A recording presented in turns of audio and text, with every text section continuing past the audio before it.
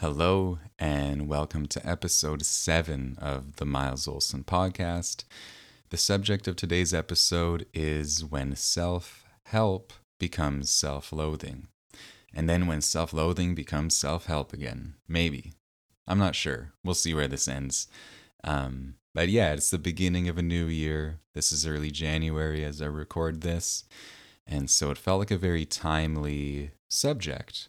The subject of self-help being sometimes a breeding ground for our self-loathing and this deep part of us that is perpetually rejecting who we are as we are in this moment, using self-help as as kind of a playground to thrive in, and masquerading as its opposite, because in many ways the desire to improve ourselves, to be kinder, to be healthier, to be of service, or whatever it may be, it's a really beautiful, innocent impulse on the surface, and yet it's not uncommon for it to have this other side, which is this real self-loathing,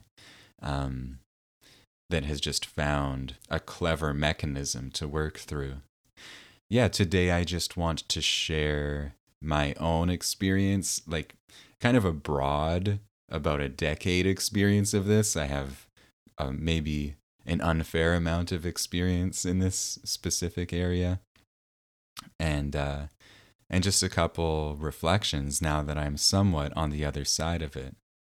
So the entry point to this story, or this talk, that comes to my mind is an experience about a decade ago now, and at the time I was beginning to really dive deep into what would be about an 8-year period of extremely intense inner work and inner excavation, which eventually led me to pulling back from like everything in my life: family, friendships, work, career, relationships.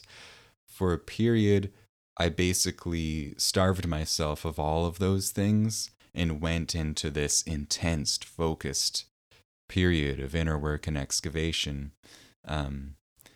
Which in some ways was rooted in a rejection of myself, but we'll get into that. The entry point that I was getting to, it happened, like I said, about a decade ago. I was just getting onto this path of inner work and personal development, and I bumped into an ex-girlfriend, and I asked her how she was. She told me, and then she asked me how I was. And my response was something like, "Oh man, I've been looking at myself honestly, and man, I am fucked up. I have been like, I have got some insane issues that are going to take so long to work out, man. I've got a lot of work to do on myself. Oh man, I've got a lot of work."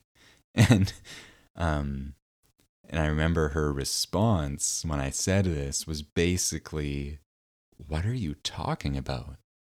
None of what you're saying makes any sense."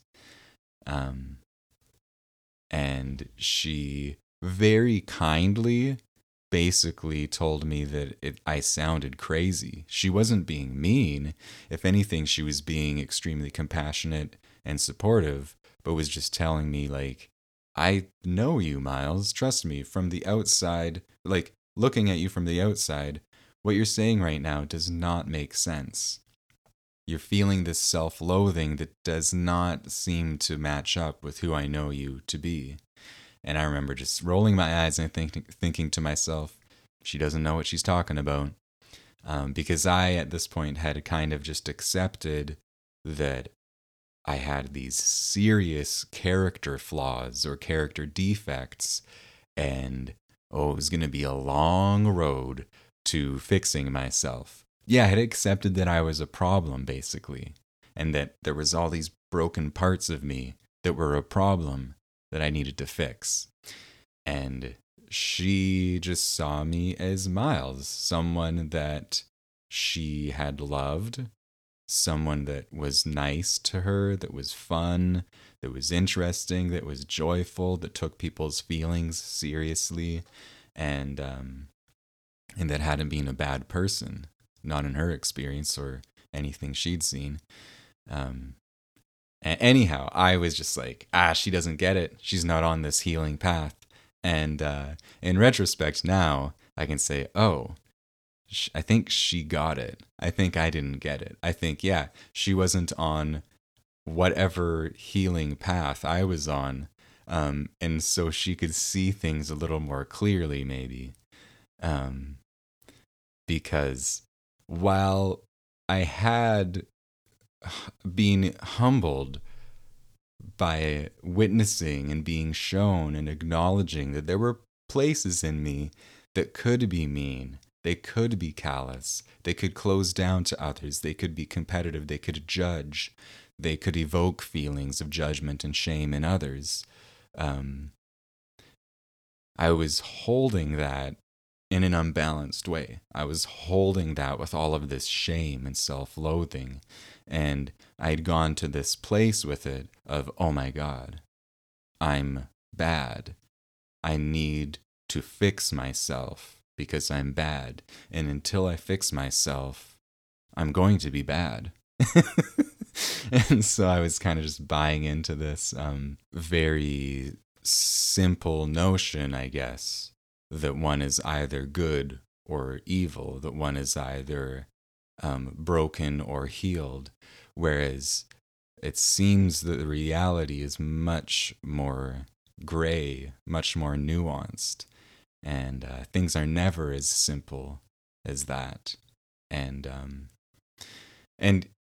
essentially, for the following 8 years, I dove down this rabbit hole of working on myself, of healing and inner work and introspection. And it was an incredibly, in some ways, an extraordinary, beautiful, sacred part of my life.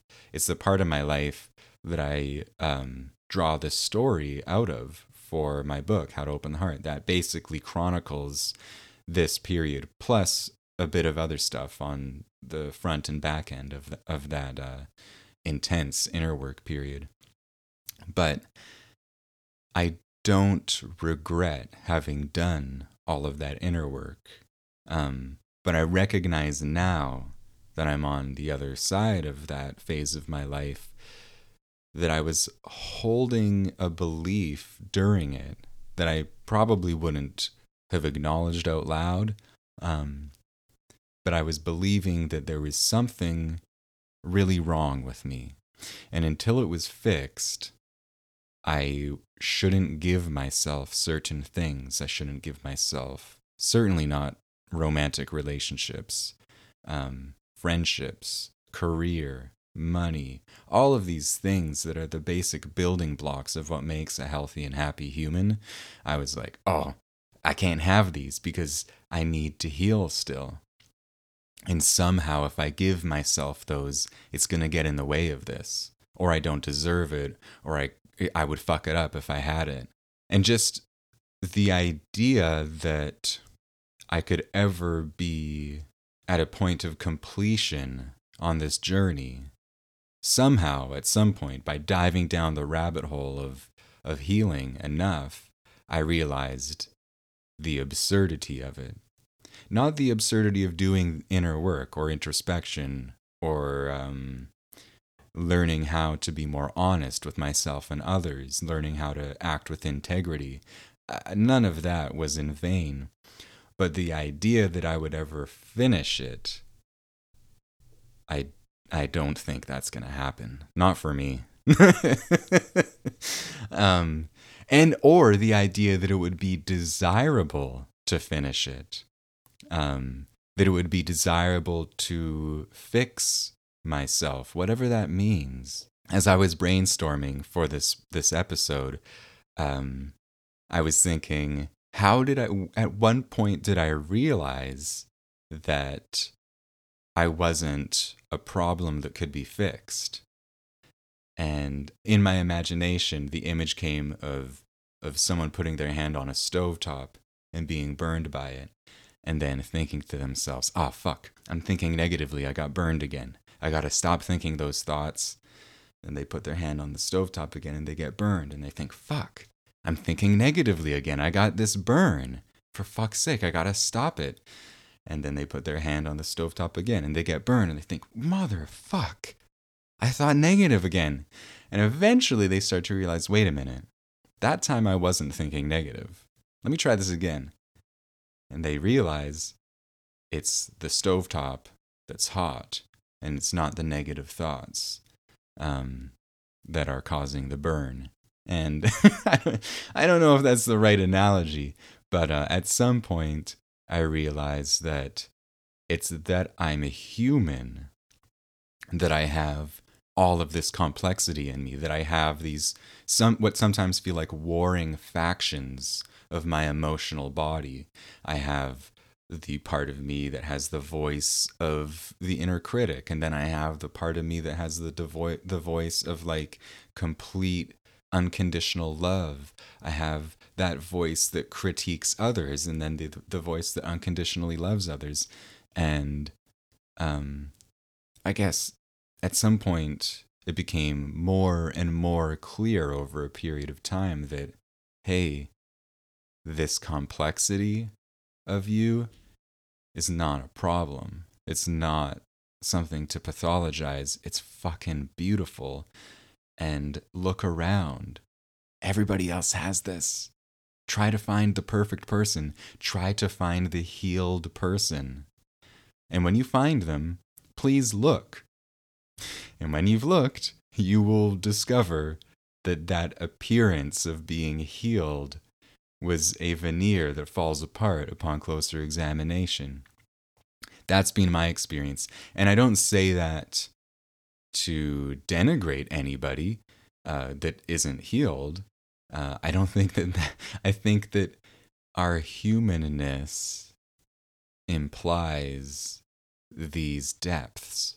It implies just a variety of stuff going on inside of us. And the idea that we could or should arrive at a place of being healed seems a little naive and maybe undesirable. I think about this as a writer, and I think David Bowie put it into words really well. He was doing an interview and they were talking about therapy, and he said, "Oh, I never want to do therapy because I need to have issues. That's where my art comes from. I need to have things about me that are a bit off because that's where my creativity comes from." And I think that creativity can be enhanced by going to therapy, but I think the genius of what he was saying was it's the complexity we contain. It is these depths. It's our imperfection. It's the parts of us that are in conflict, that are finding balance, that are experiencing different extremes. Like, that's what makes life so damn beautiful. And yeah, it's not to romanticize suffering. It's not to romanticize anguish or challenge. It's to accept it and to love it and to embrace it as one of the most sacred elements of our journey here. And by the way, when I know that for me, when I'm able to accept, let's say a part of me that feels like egoic or competitive, when I'm able to just accept that part and notice it when it's coming up and name it and be like, I'm being an asshole right now. All of a sudden, that part of me, I'm not shoving it into a box and I'm not giving it extra energy. But by being comfortable acknowledging it and accepting it as a part of me, I can be a safer person to be around. I can be a funner, kinder, lighter, more generous and gentle person to be around without disowning or suppressing some aspect of my character. And that part of me is probably more likely to evolve, the part that's egoic and competitive and rigid and judgmental and prideful. I've been paying attention to this part recently.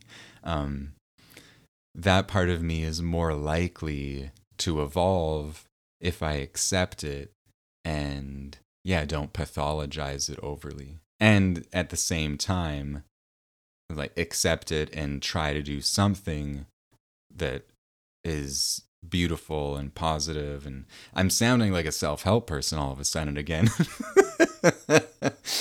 And I guess that's why at the outset of this podcast, I said today we're going to be talking about self-help as self-hate, then turning the self-hate back into self-help, and so forth. Because I mean, I do think there's something beautiful about this impulse within us to grow. We're always growing, we're always learning about ourselves, about the world, about others. And so a part of that is learning how we can be in the world in the best way possible. I think for me, during that big long season in hell where I kind of overzealously tore myself apart, I'm glad I did it. I think that it was one of the most wonderful experiences of my life. I wouldn't recommend other people do it. And that's why when I decided to write a book after having come through that experience, I wrote a story instead of a how-to guide or a self-help book, because I was like, firstly, I think I'm probably better at writing stories now that I've done it. It's a more gratifying form for me.